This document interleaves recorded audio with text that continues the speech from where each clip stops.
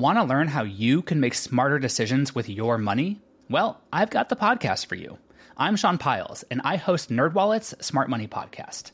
Our show features our team of nerds, personal finance experts in credit cards, banking, investing, and more. And they'll help you make the most of your money while cutting through the clutter and misinformation in today's world of personal finance. You'll get clarity on strategies to help you build your wealth, invest wisely, shop for financial products, and plan for major life events. Listen to NerdWallet's Smart Money Podcast wherever you get your podcasts. As a longtime foreign correspondent, I've worked in lots of places, but nowhere as important to the world as China. I'm Jane Perlez, former Beijing bureau chief for the New York Times. Join me on my new podcast, Face Off, U.S. versus China, where I'll take you behind the scenes in the tumultuous U.S.-China relationship. Find Face Off wherever you get your podcasts. I don't know if you love that book or not, but I know people have mixed feelings about it. I was just imagining, like... Not that book? No. I was just imagining Crime and Punishment posters for your children's nursery. I'm just cracking myself up over here. Oh, that probably won't be the next one.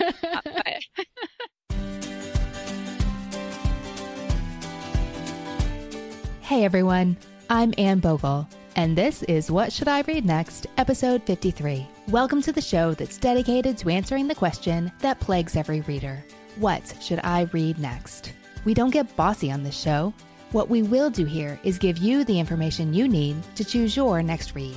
This is the last episode in our special 5-day mini-series, What Should I Read Next for Kids and Kids at Heart? And I can't think of a better way to wrap it up. Hang tight, you'll see what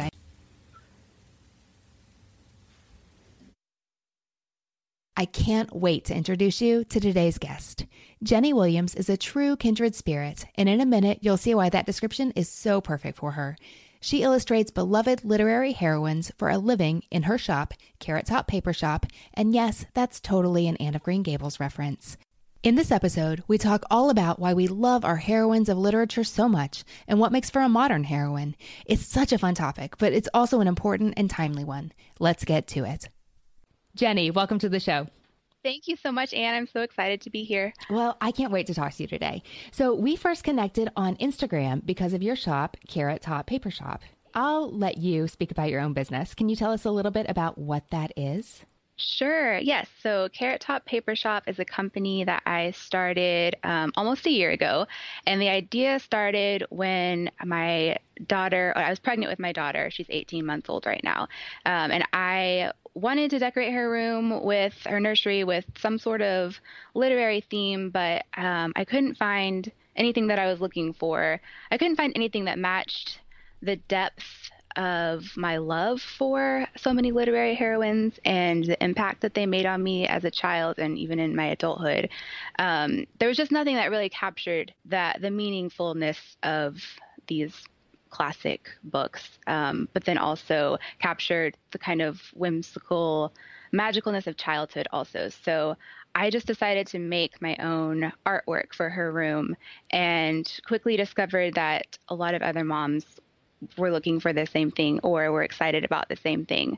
There are so many kindred spirits in the world who love these same books that I do. And it's just been so much fun to get to know them and connect with everybody and find out that I'm not the only one who has these same loves. Oh my gosh, no. We are in such good company here. Yes, so, I know. Let's back up. Why was it so important to you to have these inspirations from your childhood literary favorites? And we're talking about like Anne of Green Gables and Jo March and Jane Eyre. Why was it important for you to have that in your daughter's room? So I grew up reading all the time, and just because these books, especially the books of Lucy Maud Montgomery, which my shop is named after Anne, her books just had such a huge impact on the way I saw the world. And I wanted my daughter to get some of that same perspective and vision of just life. And I just didn't like the concept of having like a poster of your favorite celebrity on your wall or something like that, that really didn't inspire you in a way that something more substantial could, like a literary heroine. Well, tell us more about your experience with Ellen Montgomery when you were young. When did you start reading her? I think I discovered her. I actually watched the movie first, which I'm okay with that. I'm okay with that. Yeah. Yeah. Sometimes that does inspire the reading of the book, so in a good way. But so I found the book shortly after watching the movie. I think I was around 12 or so, and I read Anne and just fell in love with it. And I read the whole Anne series, and then I just went on to all of Lucy Maud Montgomery's other work, especially the Emily of New Moon series was another favorite of mine. Yeah, me too. But it sounds like you're in the Anne camp forever, just nudging out Emily. Yeah, well, Emily is a close second. I really do. I really love Emily, but Anne is my first love. Have I seen Emily in your shop? I don't have Emily in my shop. I really want her. But see, I take a poll every time I'm about to start a new collection. And so I have a little tally of all the heroines that people request. And Emily is pretty low on the list. But I'm waiting. I'm waiting for the day when lots of people request her because I would love to have her. I would love to have an Emily. Okay, listeners, you know what to do. Yes. Okay, so when you say literary heroine, what I really do is I picture the images from Carrot Top Paper Shop, but I also think of those women of literature that I loved as a little girl or that, I came to as an adult, like Elizabeth Bennet or Jane Eyre, that I love so much now. But as I tried to define for myself what makes a character, what grants her heroine status, I had a really hard time defining it. Is that something you've thought about a lot? Yeah, it is, especially in deciding which heroines go into my shop.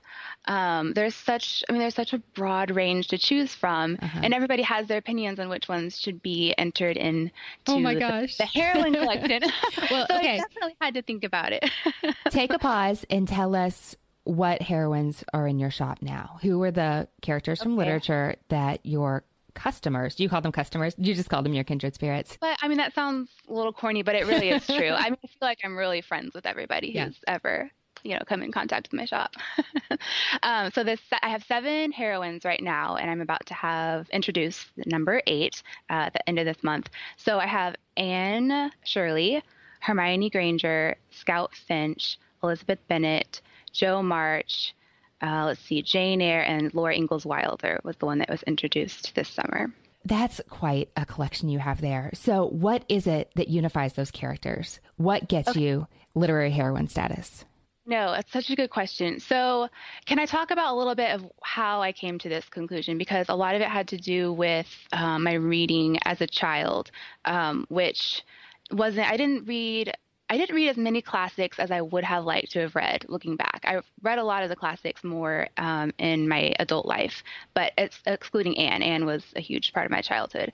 But I read a lot of historical fiction and just history and biographies, and my degree is actually in history. So that was also an early love. And looking back, I just realized how important that was for me in developing my definition of who is worthy to be called a hero or a heroine in the context of history. So I was obsessed with royalty, like Elizabeth the First of England, the Tudor family, and Anastasia of Russia, Catherine the Great, all of these remarkable women who did wonderful things, but who were also incredibly flawed at the same time. And I love that you can be, these people in particular, these historical figures, were thrown into a role that they didn't necessarily ask for or want, but it was their calling. It was who they were supposed to be, and they could either embrace that or they could literally shun it by abdicating or just saying, I'm not going to do this. So, and a lot of people, I don't know, especially in that time period, the people that Elizabeth I was ruling might have looked at her and said, like, well, you have it easy. We're out here trying to find our next meal and you are in a palace or in the castle. It's just, it's all about perspective. But everybody has their own battles that they have to struggle with. So all that to say, that kind of made the name heroine a little bit more realistic for me, because all heroines are flawed. So it's easy to say, well, a heroine is courageous or brave or any number of wonderful characteristics. So in thinking about what makes a heroine, I think what it is, or at least for me, is their ability to be honest, but not necessarily with others. That's obviously a part of it, but to be honest with yourself in your convictions, and just to be able to confront the truth and not be afraid of it. I have a favorite quote. Can I tell you my favorite quote? Yes, please. Okay, about honesty. And this comes from one of my other favorite books, The Brothers Karamazov. I don't know if you love that book or not, but I know people have mixed feelings about it. I was just imagining like not that book. No. I was just imagining Crime and Punishment posters for your children's nursery. I'm just cracking myself up over here. That probably won't be the next one. But the quote from The Brothers Karamazov, I came across this later on, and it really sunk in with me, and I just haven't been able to forget it. So here's the quote. Above all, don't lie to yourself. The man who lies to himself and listens to his own lie comes to a point that he cannot distinguish the truth within him or around him, and so loses all respect for himself and for others. And having no respect, he ceases to love. Isn't that amazing? That is amazing. And it is totally not the direction I expected you to go when I asked the question. Well, I know I really love it. I mean, it's a deeper question than, you really have to put a lot of thought into it if you're going to name someone a heroine. But I feel like, I think what's so endearing about so many of these heroines in my shop is that, like Scout Finch, incredibly honest, and she's a child. So that's maybe comes a little bit more naturally to her.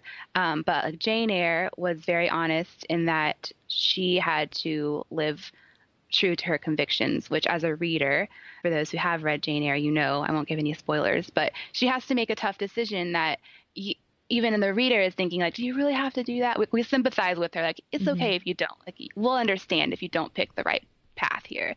And she still does the right thing. So I think with that honesty comes vulnerability, and you have to be vulnerable in order to fully love also. So especially with Anne, it always comes back to Anne, Shirley.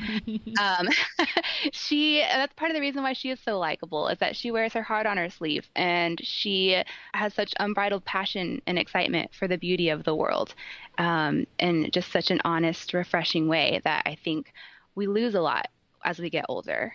Tell me more about that. Well, just because I think as we get older, it's just our natural instinct to protect ourselves. And we're not as free, for whatever reason, to just be who we are. And I think that's just a natural part of growing up and seeing more of the world and realizing that it's not as perfect as maybe you once envisioned. And that hopefulness and, just passion sometimes can be tamed just because of whatever life circumstances you happen to be going through. And I think a lot of children's literature is wonderful in that way, in that it brings you back to those childhood feelings of remembering how you used to see the world and incorporating that into how you see the world as an adult, because you still can see the world that way. It's just a little bit harder. How we lose it when we get older. I was reading a blog comment last week, and there's a lot of philosophy sometimes in the blog comments, which you might not expect. But there it is. A reader was saying that when she was young, she knew exactly what kind of books she wanted to read, and she read them. And now that she's older, 20 years later, she doesn't know what she likes anymore. She's too influenced by other people and just doesn't firmly know what she loves in the same way she did when she was 8 or 12 or even 15. I thought that was really interesting. Yes, that's so true, because I even find I go too long without reading the things that I love. The things I don't read history as much as I used to. And I think that's because there's part of me that feels like, oh, I need to read this book that everyone's talking about. And usually I love that book, and I'm glad I did. But yeah, there's definitely something to that reading the books that maybe aren't popular, that nobody else loves, just because you love them, is so important to do. Yeah, I love that. So besides Anne, what other books helped shape your identity when you were young?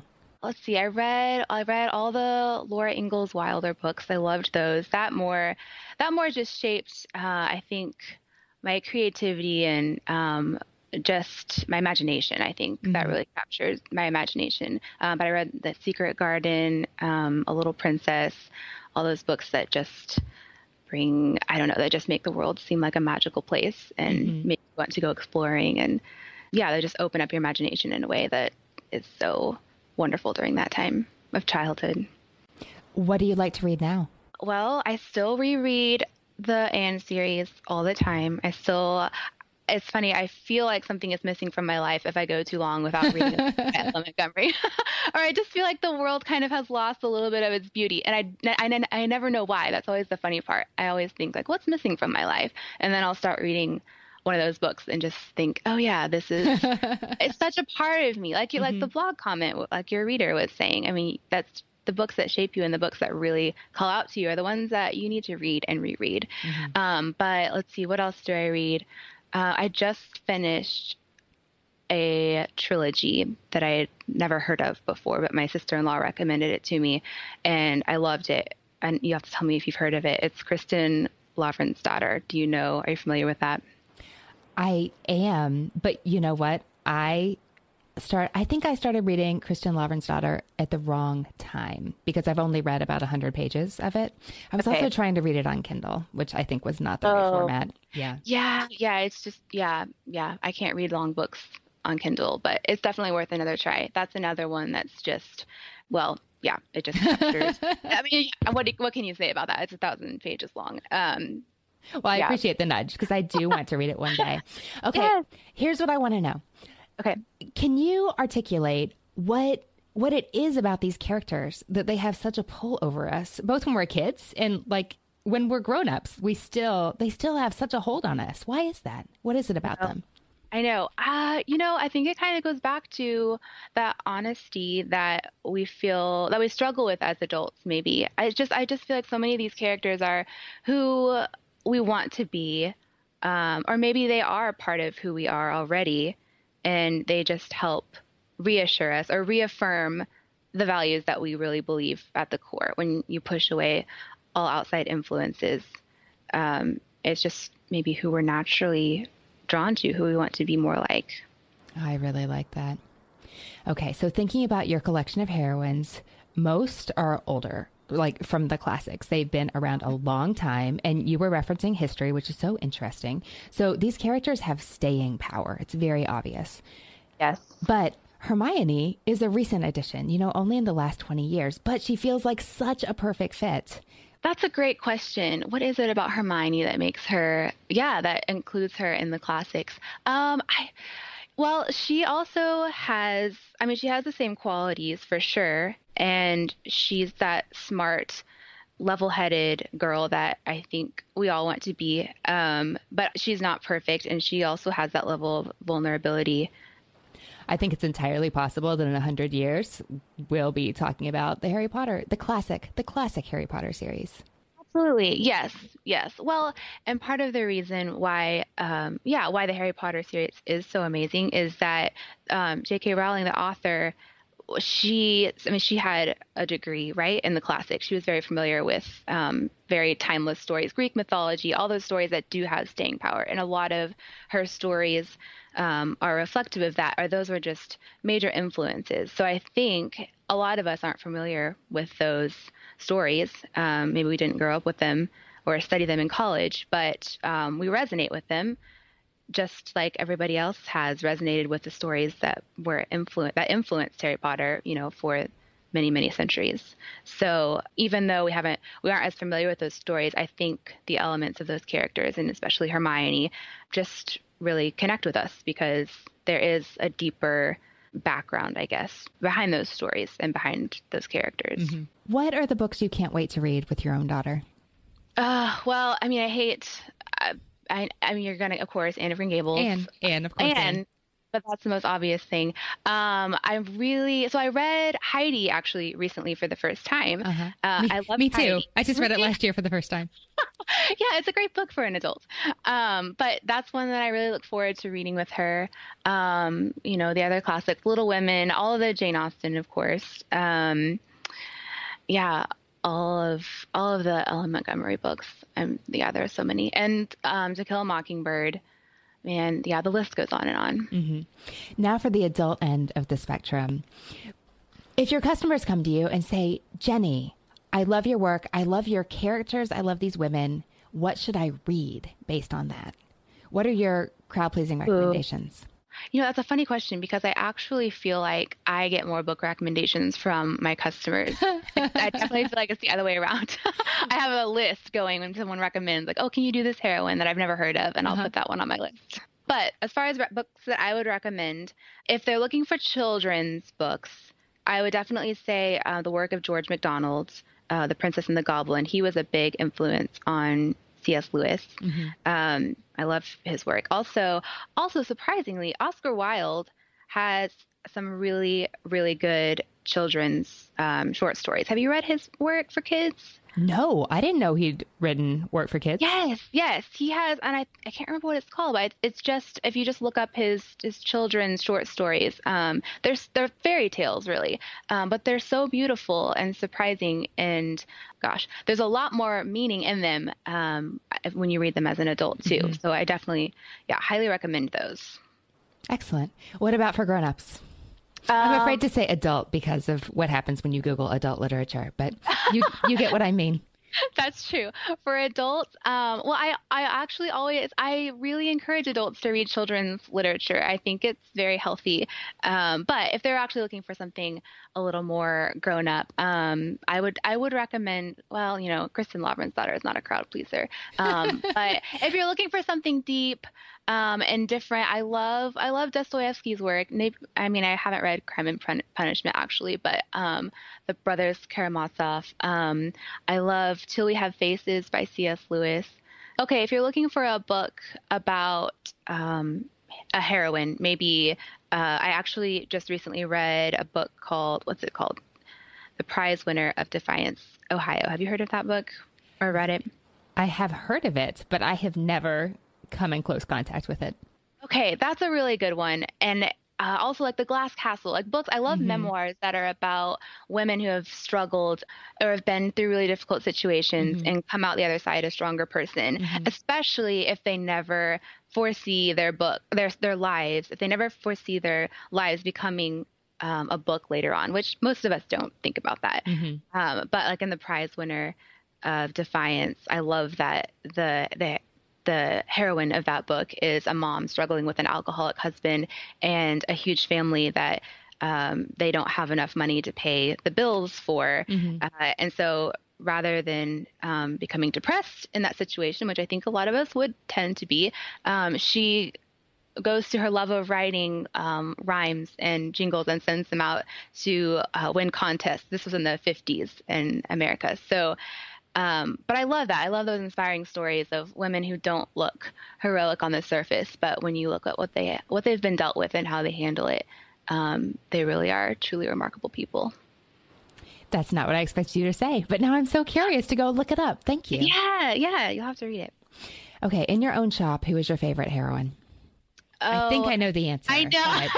I just feel like a broken record here. I mean, Anne Shirley, that's who I named my shop after. But okay, maybe aside from Anne, I would probably say Jane Eyre. I have a great love for Jane Eyre as well. I like it. I think she's worth it. Oh yeah, definitely. Okay. Jenny, thanks so much for coming to talk with us today. And thanks so much for having me. It was my pleasure. Hey readers, I hope you enjoyed today's conversation with Jenny. You can head over to the podcast site for the full list of titles we talked about today. That page is at whatshouldireadnextpodcast.com/53. I'll also share links to find Jenny's shop because if you enjoyed today's conversation the tiniest bit, you're going to want to check them out. Jenny's Instagram is at Carrot Top Paper Shop. I'll also share photos on the podcast Instagram. Follow us at What Should I Read Next for that. I hope you enjoyed this week's special mini-series, What Should I Read Next for Kids and Kids at Heart.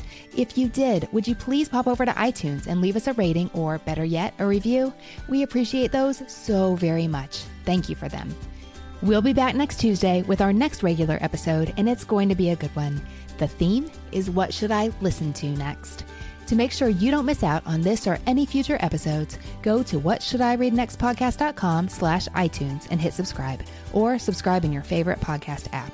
Readers, that's it for this episode. Thanks so much for listening. And as Rainer Maria Rilke said, Ah, how good it is to be among people who are reading. Happy reading, everyone. Have you ever wondered how inbred the Habsburgs really were? What women in the past used for birth control? Or what Queen Victoria's 9 children got up to? On the History Tea Time podcast, I profile remarkable queens and LGBTQ+ royals, explore royal family trees, and delve into women's medical history and other fascinating topics. Join me every Tuesday for History Tea Time, wherever fine podcasts are enjoyed. At a time when change is constant and we are pulled in far too many directions, we need a way to stay present to life and to increase our ability to remain calm, think clearly, and maintain our well-being. Many studies indicate mindfulness improves our mental, emotional, and physical health. On A Mindful Moment with Teresa McKee, you can learn how to practice mindfulness and enjoy its many benefits. Tune in for guided meditations and to hear tips and advice from some of the most respected experts in the fields of mental health and mindfulness. The world truly can be a better place. It all starts with a mindful moment.